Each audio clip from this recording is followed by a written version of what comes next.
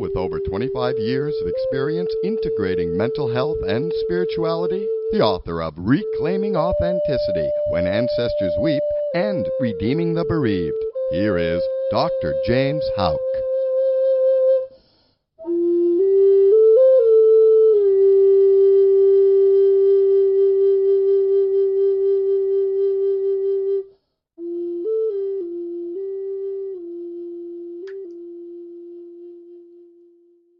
Well, hello, everybody. Good afternoon to one and all, and wherever you are in the world listening to this broadcast at this time, welcome to Reclaiming Authenticity, finding one's courage to reclaim that which has always been in you.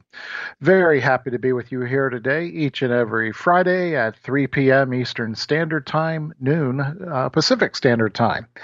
Now, if you're a follower of this broadcast, I just want to thank you for your continued support, and just want to remind everybody who might be tuning in for the very first time that each and every week these broadcasts focus on the integration of spirituality and our mental health. And it's all within the context of our relationships with ourselves, others, and God or the divine. And every now and then I still run into individuals, folks, who they don't get the concept of integrating spirituality and mental health because of what they've been taught, that it's meant to be exclusive, or how can, let's say, science and faith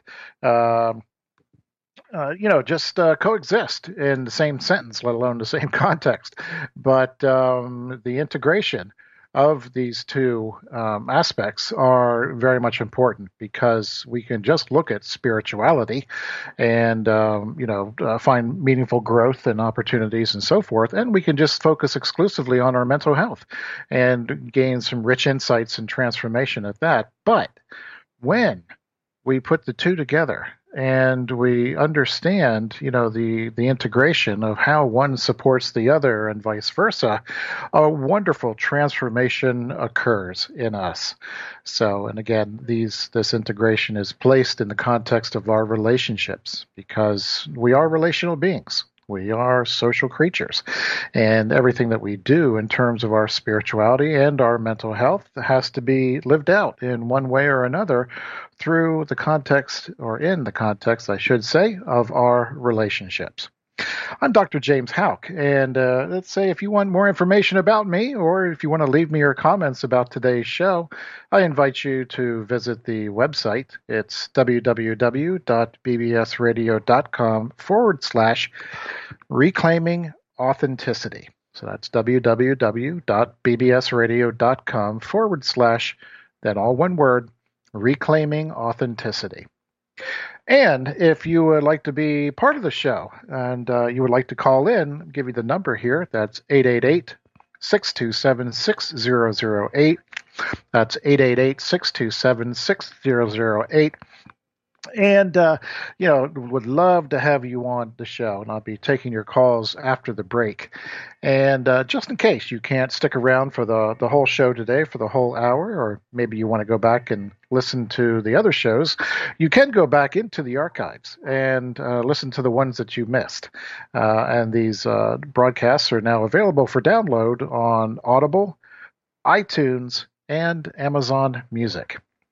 And finally, before we get into today's show, just want to mention that if you would like to subscribe to these broadcasts, you may do so just by visiting the website, and you'll see the banner at the top of the page. You can just click on a subscription link, and then you'll go from there as far as the information.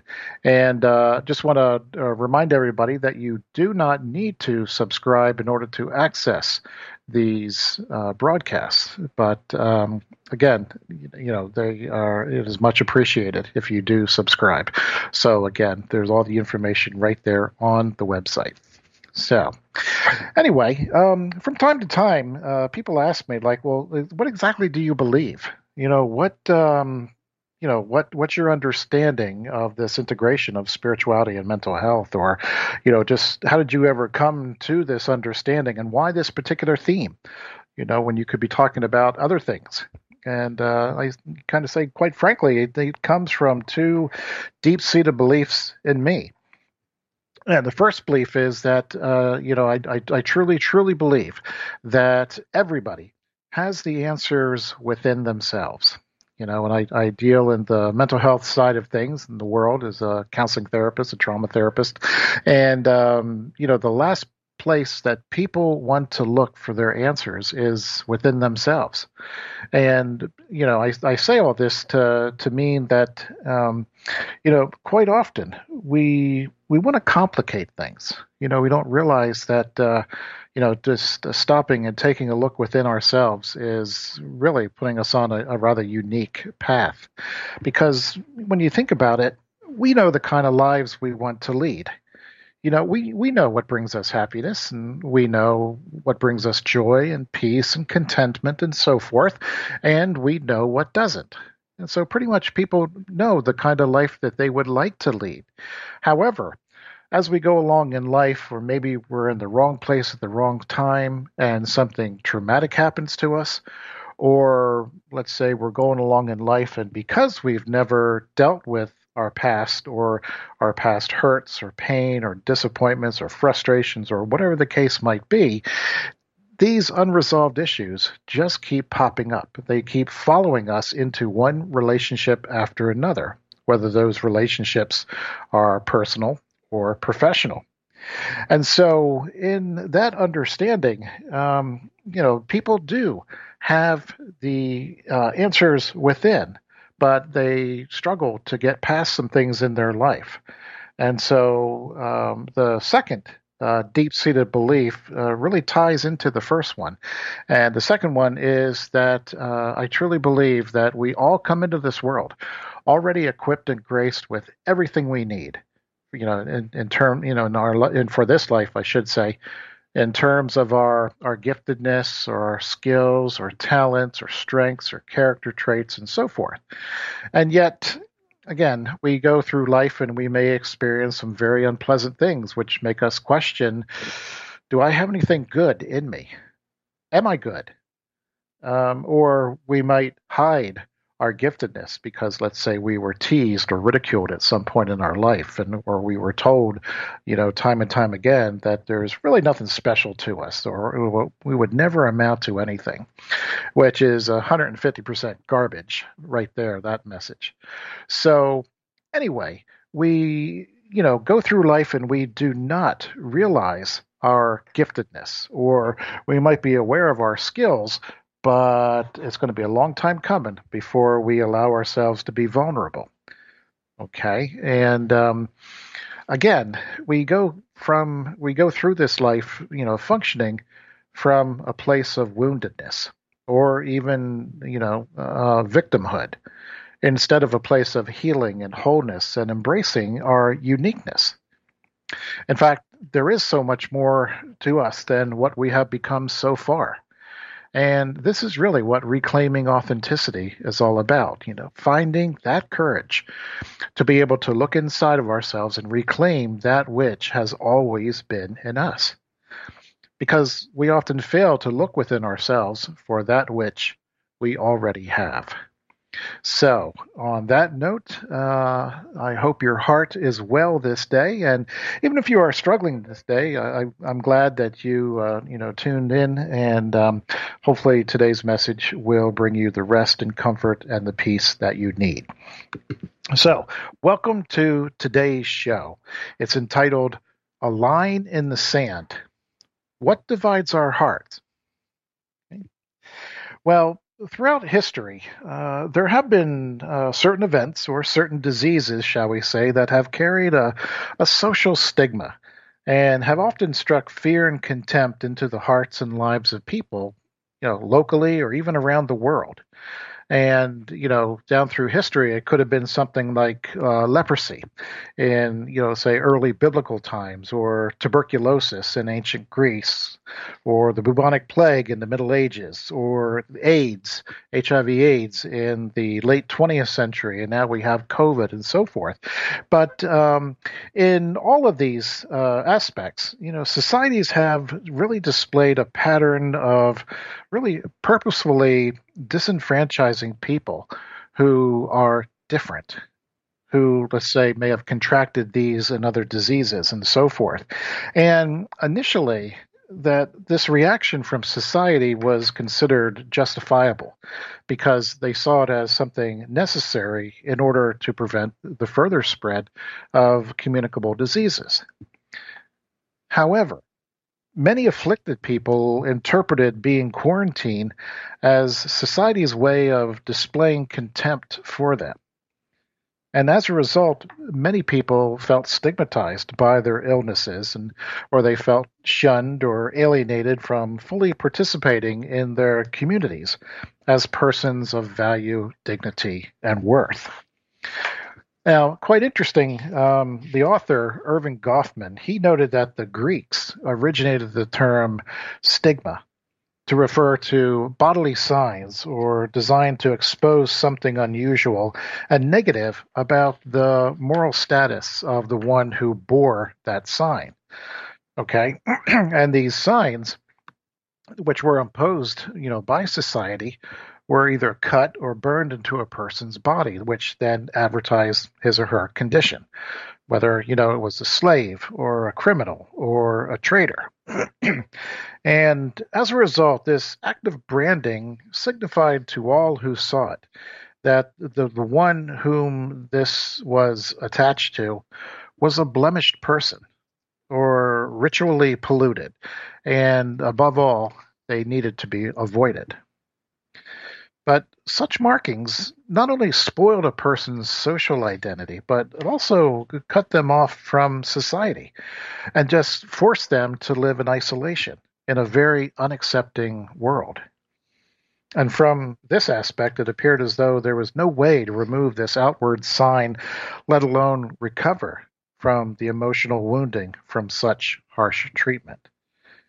And yet, this wasn't always the case.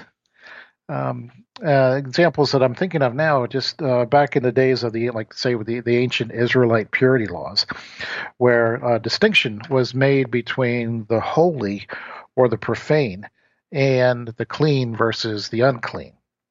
And this cleanliness language comes in when we start talking about stigmatization and so forth, as cleanliness being the norm. Just a normal condition that was displayed by most people. Anything else then, whether it was death or sickness or disease or coming into contact with blood, or etc., was a consideration of outside the norm or a deviation of the norm. And then therefore the carrier, or the one who came in contact with these things, they were separated from a period of time from the community to avoid further contamination. And yet, over time, what started off with a temporary isolation, the practice eventually became an acceptable way to expel people permanently. People who, shall we say, polluted society by their conditions. And this expulsion, this behavior was true for not only people who had an identifiable condition or identifiable stigma, but also for those who had a condition that was not readily seen, such as a mental illness. Well, in today's society, not all the signs of socially intolerable diseases are immediately visible. Especially in the early stages of, whatever's considered outside the norm. And yet, once a condition was learned by society, or a situation was learned by society, society's overall contempt for what is deemed as unacceptable behavior or flawed character really reduced that person from a whole and unique individual to a tainted or discredited one. And then when society imposes this kind of stigma on a person, ultimately it leads to the person's disenfranchisement.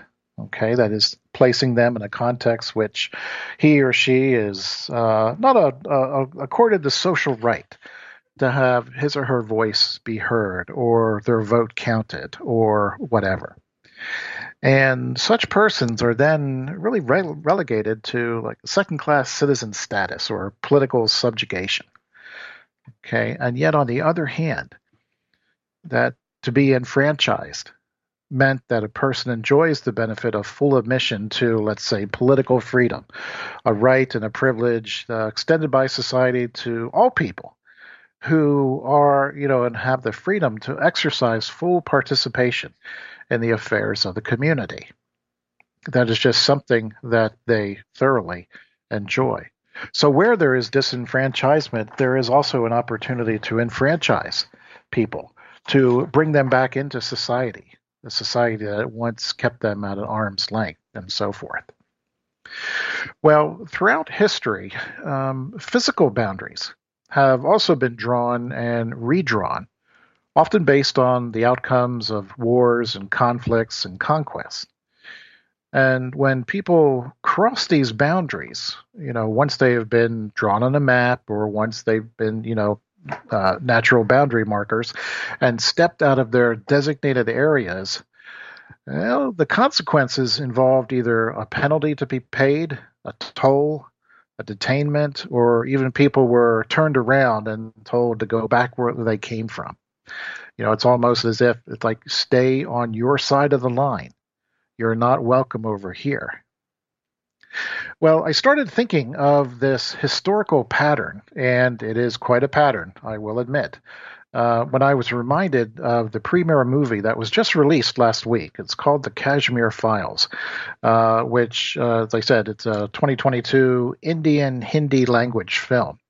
And it portrays the exodus, or the mass exodus of the Kashmiri Pandits during the Kashmir insurgency, which the movie portrays as a genocide with a fictional storyline. And actually, the Kashmir insurgency, or the Kashmir Files, just has a long, long history. And this just didn't happen out of the blue. These lines on the map were not just drawn overnight, because it all goes back to the 1947 agreement signed between, the British government, who was leaving India, and the Pakistanis. And just quite simply, it was called the partition. And so back in August of 1947, when after about 300 years in India, the British finally left and the land was partitioned into two dependent nation states, the Hindu majority India and then the Muslim majority Pakistan. And almost immediately, there began one of the greatest migrations in human history, as it's referred to, as millions of Muslims, just trekked to West and East Pakistan, and where millions of Hindus and Sikhs headed in the opposite direction. And still, there were many hundreds of thousands who never made it. Now, according to an article that I read back in the New Yorker in 2015, across the Indian subcontinent, communities that had coexisted for well over 1,000 years attacked each other in this terrifying outbreak of violence, with the Hindus and the Sikhs on one side and the Muslims on the other. And it was a mutual genocide as expected, as it was unprecedented. And it was almost as if when the lines of the partition were drawn on a map, they were also drawn on people's hearts. And in the Punjab and the Bengal areas, provinces that are part of the India's borders with the West and East Pakistan, respectively, the violence was especially intense. There were massacres, arson, forced conversions, mass abductions, savage sexual violence. And I think in one report that I had seen that some 75,000 women were raped, and many of them were then disfigured or dismembered. And so there is a long history of oppression and suffering of the Kashmiris in this region. And depending on who you talk to, Pakistan claims most of the region based on its Muslim majority population, and then China claims a largely uninhabited regions of the Kasai, Chin, and the Shaksum Valley. So I encourage you to watch the Kashmir Files at a theater near you. I think it's out in most theaters starting today or definitely tomorrow. But as we consider, the history of people who have drawn lines on maps and the people who feel as though those lines have been drawn on their hearts, has anything changed from, let's say, those days gone by? I mean, we still have geographical boundaries. We still have unspoken boundaries that have been defined as an us versus them mentality. And we have sayings such as people who come from the other side of the tracks, or, well, you know about those people. In fact, again, when we look at maps and we see the violence surrounding, and what's come out of as soon as the lines were drawn on the map, were these lines also drawn onto people's hearts? We get a sense that it also divided people based on external appearances of, let's say, race or color, creed, nationality, religion, etc.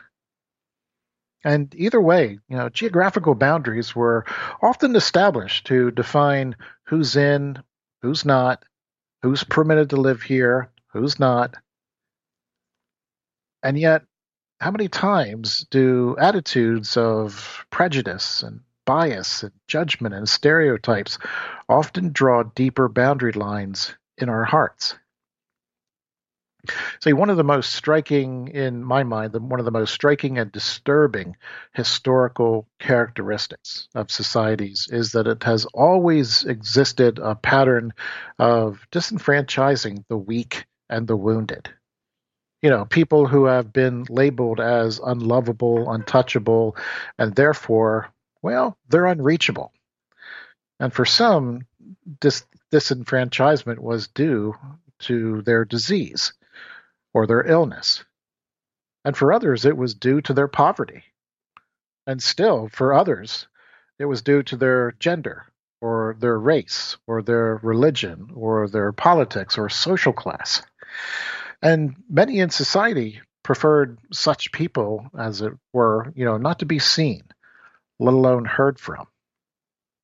And yet, just as the cries from our ancestors and those who have been victims of crimes against humanity, just as those voices can never be silenced, so too are the cries of the disenfranchised heard above the din of everyday life. You see, their cries are not only heard deep within the soul, but also their pain can be given a voice to those who speak for them. In all cultures, there were and are very specific laws, sometimes explicit, most of the time implicit, that were given to the people that guarded against taking advantage of the disenfranchised. In other words, they're meant to protect those who were forced to live in, separate from others, either within the community or forced to live in isolation. Okay? And what these laws, were distinct about was this perspective of maintaining a distance. Okay, and as I mentioned earlier, it was this division between clean versus unclean, or holy versus profane, and so forth. Okay, and every society has these standards, have these codes of who's acceptable and who's not, who needs to live over there and who needs to live here, or whatever the language is. Okay. And by today's standards, some people might consider these codes or these purity laws,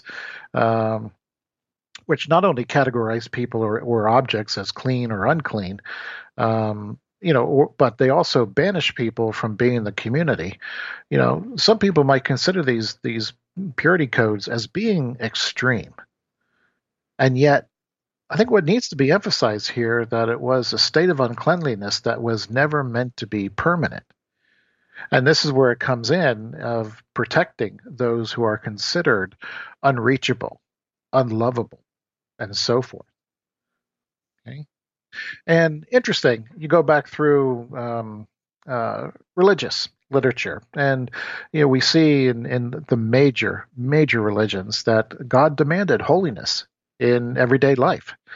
And yet, God never abandoned the people. In fact, provisions were often made in these codes or these laws for people to be redeemed from their unclean conditions and to be welcomed back into society. Okay, for example, let me give you just one example. Once a person's condition, let's say from an infectious disease, had returned to normal or enough time had elapsed, the person would be readmitted to the community by having, let's say, a member of the clergy or a priest or some other ruling figure pronounce him or her clean. And then certain sacrifices were then offered to complete the ritual of purification. Now, unfortunately, by the time of Jesus' day in the first century, this practice of temporarily quarantining unclean people became an acceptable way to expel them permanently. And again, this behavior was justified by the perception that unclean people somehow polluted the rest of society by their conditions. So this was one of the reasons why, we got to set some clear boundaries here. Unfortunately, those boundaries became permanent. A person had no way to heal from being isolated or to be cut off, and so forth, unless you had somebody who crossed those boundary lines, whether they were written or unwritten, spoken or unspoken, because they saw something more than a person who was excluded. They saw something more than a boundary issue. They saw a person who had been cut off from society and needed to be brought back in, needed to be cared for, because they didn't see an illness. They didn't see a crime. They didn't see some other condition, that kept them outside the city. So it was. And they reached out and they brought them back in. And because they've crossed the boundaries, literally and figuratively, they were punished for it. Almost as if, to say to society, like, these boundaries are a joke. These boundaries are meant to keep people out, not to whatever is told to people that they're the benefit for. But again, what are the boundaries that we maintain in our hearts? And again, just like infectious diseases, I deal with mental health, and some mentally ill people were either forced to live in isolation or with like conditioned people. And again, that's all we have to do is just go down through history, and we see one example after another. And as a result, you have figures who took no delight in the systems of the day that labeled, ridiculed, or excluded the weak and the wounded. And again, the people who went beyond the laws of their day and reaching directly to the person and bringing them back in. Okay, so whenever you find a person who saw disenfranchised people oppressed by a system that had gone, let's say, off the rails, therefore, they not only sought wounded people out, but they also healed them and brought them back into community. Well, I would really love to hear your heart on this matter. So, again, if you would like to call in, that number is 888-627-6008. That's 888-627-6008. And I'll be taking your calls after the break. Again, you are listening to Reclaiming Authenticity, and I'm your host, Dr. James Houck. Be back with you in 1 minute.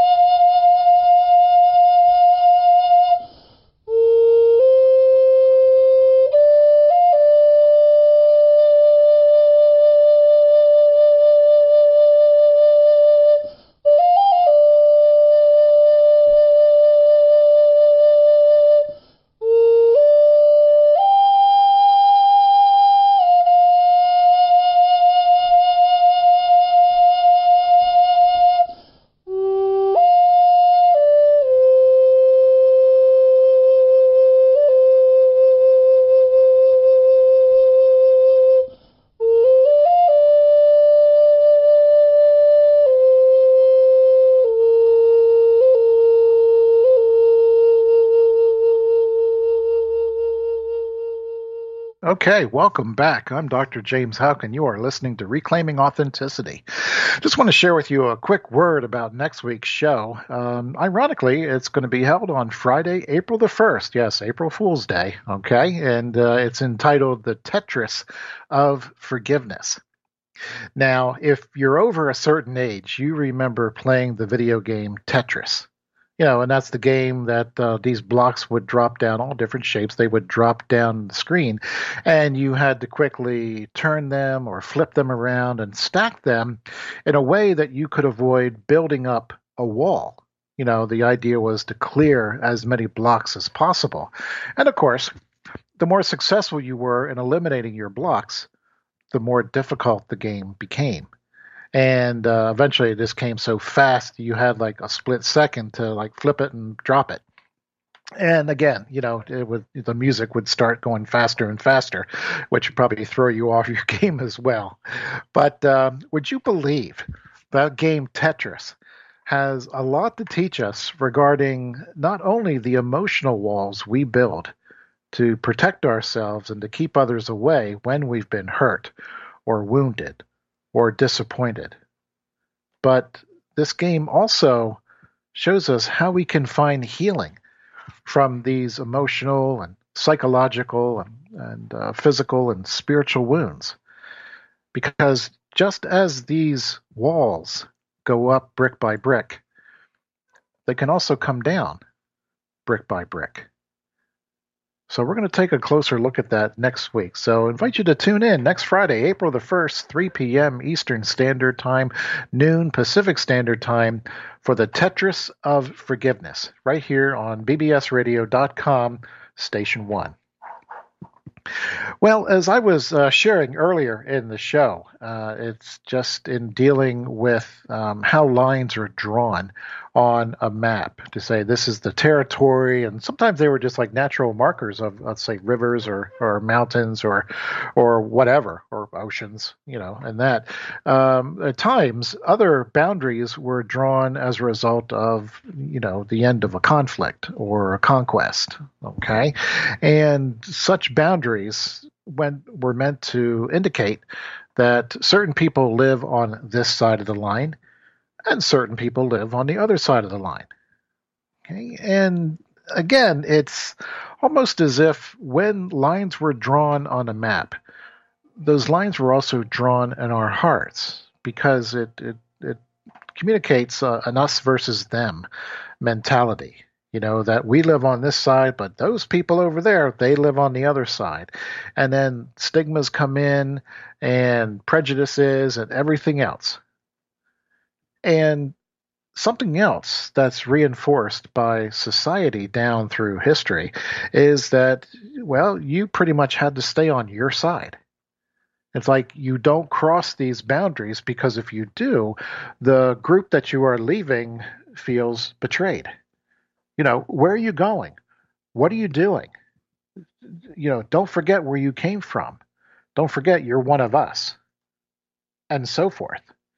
And yet we also have one example after another down through history and literature and so forth of people who cross the boundaries.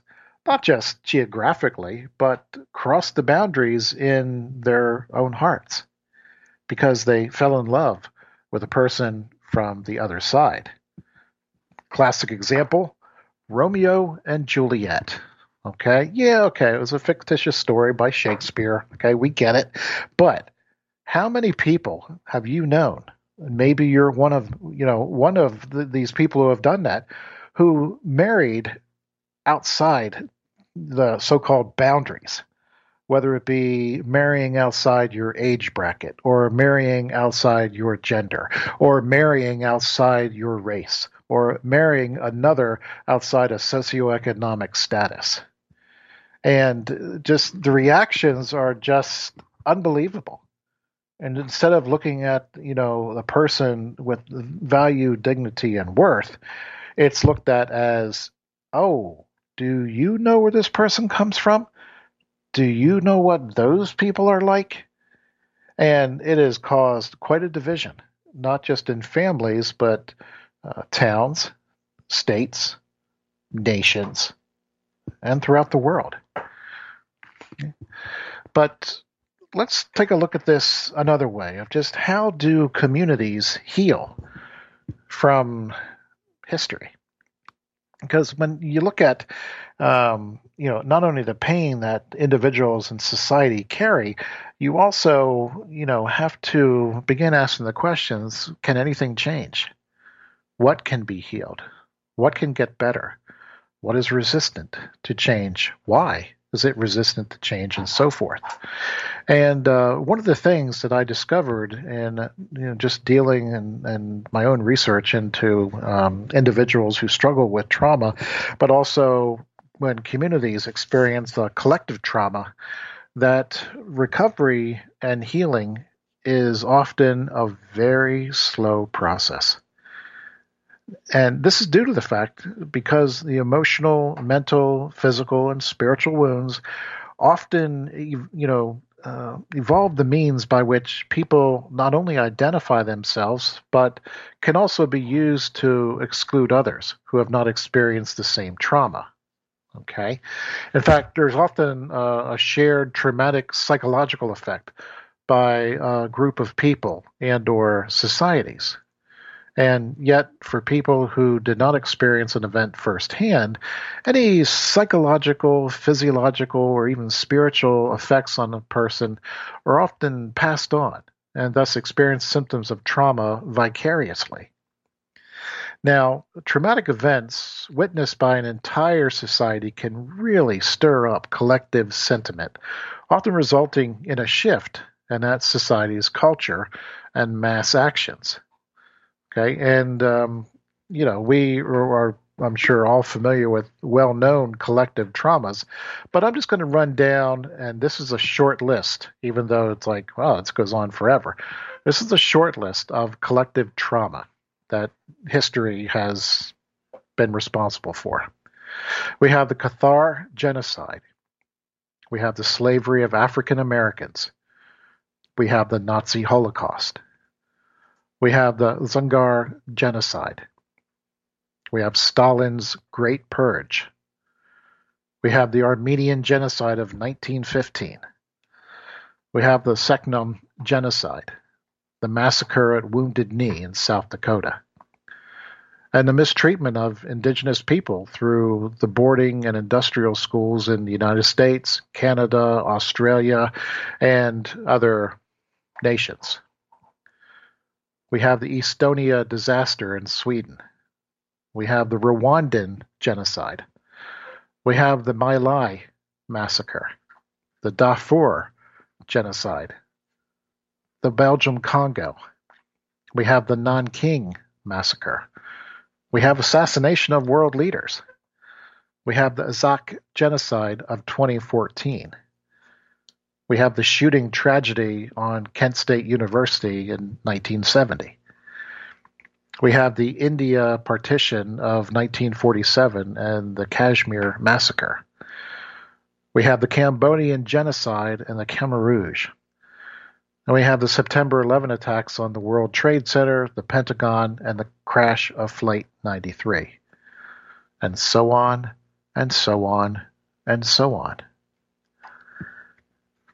And interestingly enough, that at these sites, we see memorial placards or statues that are often erected to constantly remind people of the loss that communities have felt. And although well-intended to never forget, these reminders make moving beyond the traumatic event or traumatic experience almost impossible for some people, especially when annual observances often stir up feelings of pain and unresolved grief and feelings of helplessness. And in some cases, not all, but in some cases, instead of empowering people to transcend this energy of emotional and psychological wounds, trauma is inadvertently passed on to succeeding generations. And these generations may take on such trauma vicariously because of their indirect involvement through community associations or blood ties or other affiliations such as integrated systems. One example that I'm thinking of is that the anthropologist Marita Blanco developed an unpublished intergenerational diagram that accounts for the effects of colonization violence on subsequent generations in South America. And this particular diagram by Blanco can be traced directly to the history of indigenous Australia. And she was able to measure things out all the way out to the fifth generation. And this is what her diagram is. In the first generation, men who were killed, imprisoned, or enslaved in some way were unable to provide for their families. Okay? And the second generation, one generation removed, the majority of men abused alcohol and or drugs to cope with the loss of their identity and diminished sense of self-worth. And what made matters worse, that in one particular act, the Queensland government passed, it was the Aborigines Protection of Alcohol and Opium Act, I think it was 1897. This act removed abusers of alcohol and drugs to be relocated to reservations. Okay? But it didn't offer any support to overcome their substance use and abuse issues. And by the time the third generation came around, the intergenerational effects of violence started to be manifested in increased physical and emotional spousal abuse and other forms of domestic violence. And families were also disrupted when the at-risk children were taken from these mothers and placed with non-Indigenous families. And even though I'm talking about Australia here, this is something that the Native American Indians are struggling with even today. We look at what's going on in the reservations in South Dakota, and what do we do with at-risk children? Well, we want to get them out of the homes, but they're being placed with non-Indigenous families. And so they are forgetting where they came from. They're forgetting their heritage. They're forgetting who they are, and so forth.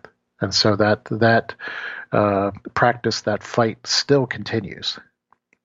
Okay? So by the time the fourth generation, again, 4 generations removed from the original experience, this original trauma begins to be reenacted against spouses and children. And in a kind of an interesting way, it starts to set a norm of culturally accepted behavior. Like, this is who we are. This is what we do. This is something that we identify with. And this is, very much characteristic of our people, of our community. And then the fifth generation that she also looked at, the cycle of violence is repeated and compounded as unresolved trauma fuels not only more violence, but it's also replicated through severity and social distress. In other words, it's starting to, no pun intended here, bleed over into larger entities. It's starting to bleed over in through other parts of society.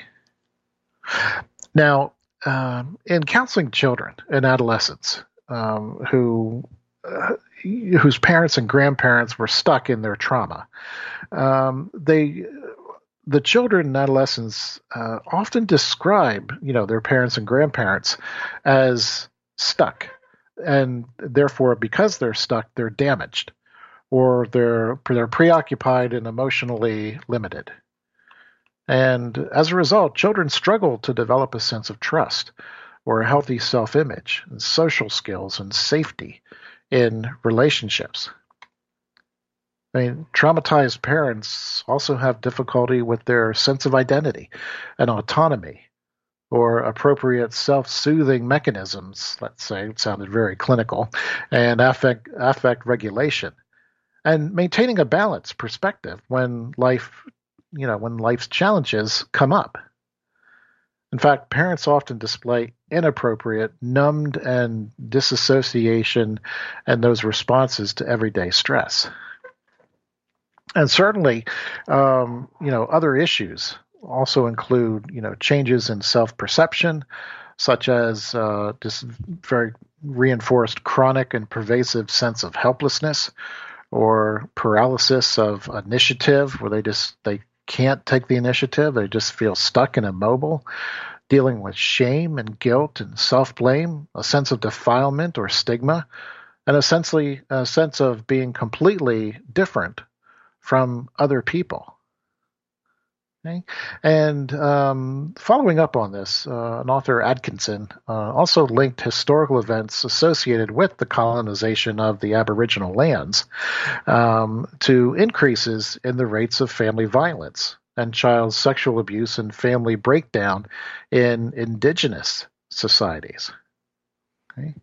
So, an ongoing challenge for healing trauma in survivors becomes extremely difficult when entire communities and cultures become stuck in their traumas related to war, genocide, torture, massacre, and so forth. And in these cases, I'll be the first one to say this, traditional counseling is hardly effective when everybody is traumatized. In fact, trauma appears to kind of reproduce itself. And as long as these social causes are not addressed and offenders continue to benefit from the exemption from their crimes, of course, trauma is going to continue. But you've heard me, on these shows previously that trauma has the potential to disconnect us from who we truly are, who we are as souls. And the reason for this is because trauma places such a distorted template over our own perceptions. In other words, trauma says to us, well, that's all there is. That's all there is to you. This is all there is. This is as good as it gets.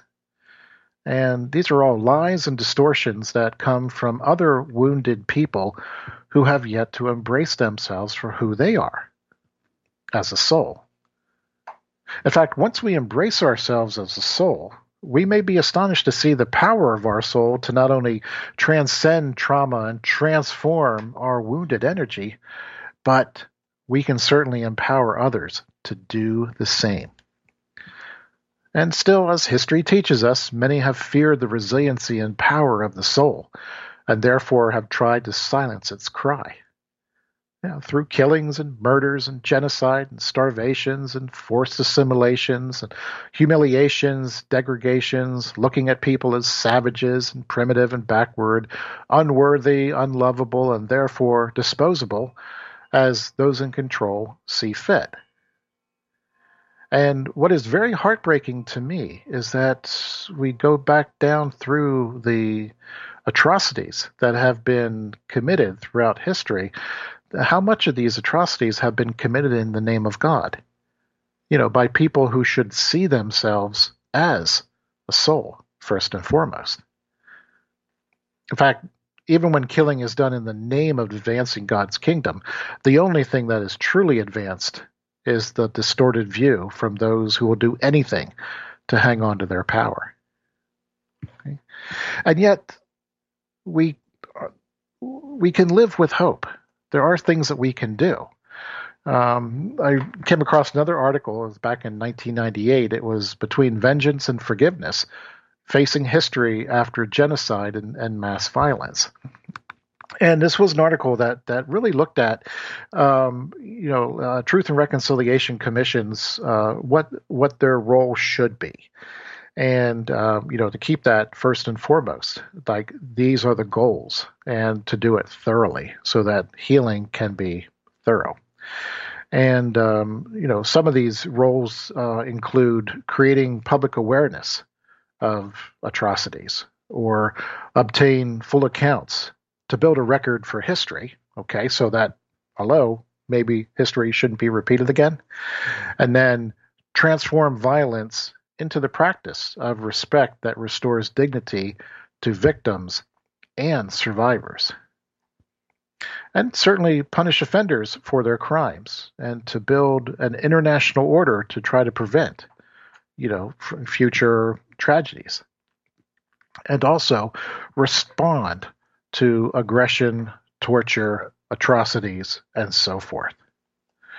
And there are several positive outcomes to seeking this kind of restorative justice because it does help reduce recidivism and PTSD symptoms, as well as increase satisfaction that justice has been served. But restorative justice seeks healing on both sides. Okay? Because unlike retributive justice, which pretty much determines that if the response to a crime is proportionate to the punishment, restorative justice focuses on repairing the harm caused by criminal behavior. And in an ideal situation, it's a mediator who helps facilitate a cooperative effort from both sides in addressing the wrongdoing and the harm caused to others. But this collaboration does not imply that the offender of such crimes dictates the terms of reconciliation. I mean, that's just something that should never be allowed. But instead, the impact of the crimes committed are seen for the harm that they have caused others, as well as working toward attainable solutions that will bring about lasting reconciliation. Okay, in this way, transformational healing is really giving an opportunity to take root in all peoples, all relationships, all communities, past, present, and future, regardless of where these boundary lines are drawn on a map or drawn in our hearts. And yet, when we think about the people who have come before us and our own healing, and the healing that our really pretty much our ancestors need as well, some people look at it as like a chicken and egg dilemma. Like, what do you heal first? Who do you heal first? Is it healing that we also heal our ancestors, or as we heal our ancestors, do we also heal ourselves? And one of my favorite family systems theorists, Murray Bowen, suggests that a person cannot be fully understood in isolation. That is, apart from the greater context of their family or community, culture, and the world. And yet, within these larger systems, people struggle to differentiate themselves and to be guided by their own thoughts and feelings and actions. In other words, although individuals desire to think and live for themselves, okay, they're often drawn back into the, let's say, prevailing and often codependent emotional patterns that characterize a continuous wounding of families, of cultures, and societies. And therefore, systems in general are not to be discarded. That gives structure, that gives order. But they ought to provide a context from which people define and at times redefine who they are in very healthy ways. Now, in order to work through this process of differentiation, Bowen also noted that families need to recognize how their present situation, their characteristics, tend to mirror this intergenerational dysfunction that is a result of unresolved trauma, that is a result of, let's say, collective tragedy, and so forth. So characteristics such as marital conflict or dysfunction in one spouse or emotional distance and or impairment in one or more of the children often mirrors society's anxiety and instability as they experience wars and genocide and scarcity of natural resources and etc. And again, if the greater systems out there in the context of society are dysfunctional, and if those things are able to be addressed and healed, people then are better equipped to identify where they need to heal their own family system, their own individual pain, and so forth. And yet, how many times do we get the message to like, well, just look out for number one. Don't go making any waves. Fall in line with the status quo. Stay on your side of the boundary. And if these mixed messages are confusing, we're not alone. All we need to do is just go back in time, go down through history, and we will see what we're really dealing with and what we have been told. It may not have always been the case. So, as previously mentioned, healing intergenerational trauma carries with it a great deal of courage and responsibility, because we could just as easily dismiss its importance and passively accept the world in which we live. Like, okay, this is just how it is. We just have to get used to it, or we just need to put our head down. We just need to stay on our own side, or whatever it is.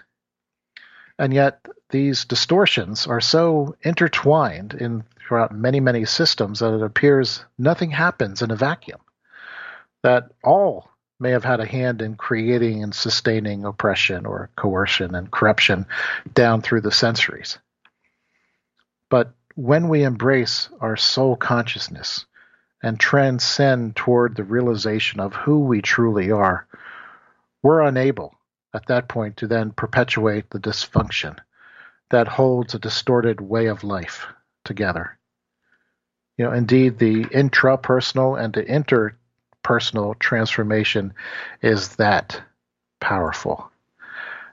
And that's the capacity I see, the potential that I see in all individuals. It's there. Can you see it in yourself? I'm Dr. James Houck, and you have been listening to Reclaiming Authenticity. Thank you for spending this hour with me. I invite you to tune in to next Friday, April 1st, 3 p.m. Eastern Standard Time, for next week's show entitled The Tetris of Forgiveness. Until that time, everybody take care, be safe, and may God hold us in the palm of God's hand.